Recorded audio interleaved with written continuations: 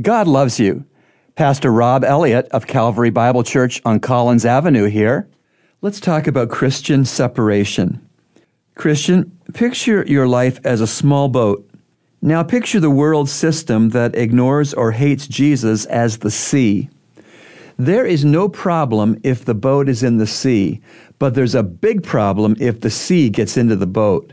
We are told several things which will help us to stay separate from the world, afloat on the sea. 1 John 2, 15 to 17.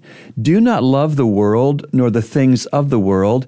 If anyone loves the world, the love of the Father is not in him.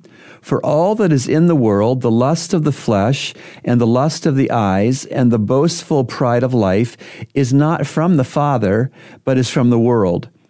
And the world is passing away, and also its lusts, but the one who does the will of God abides forever.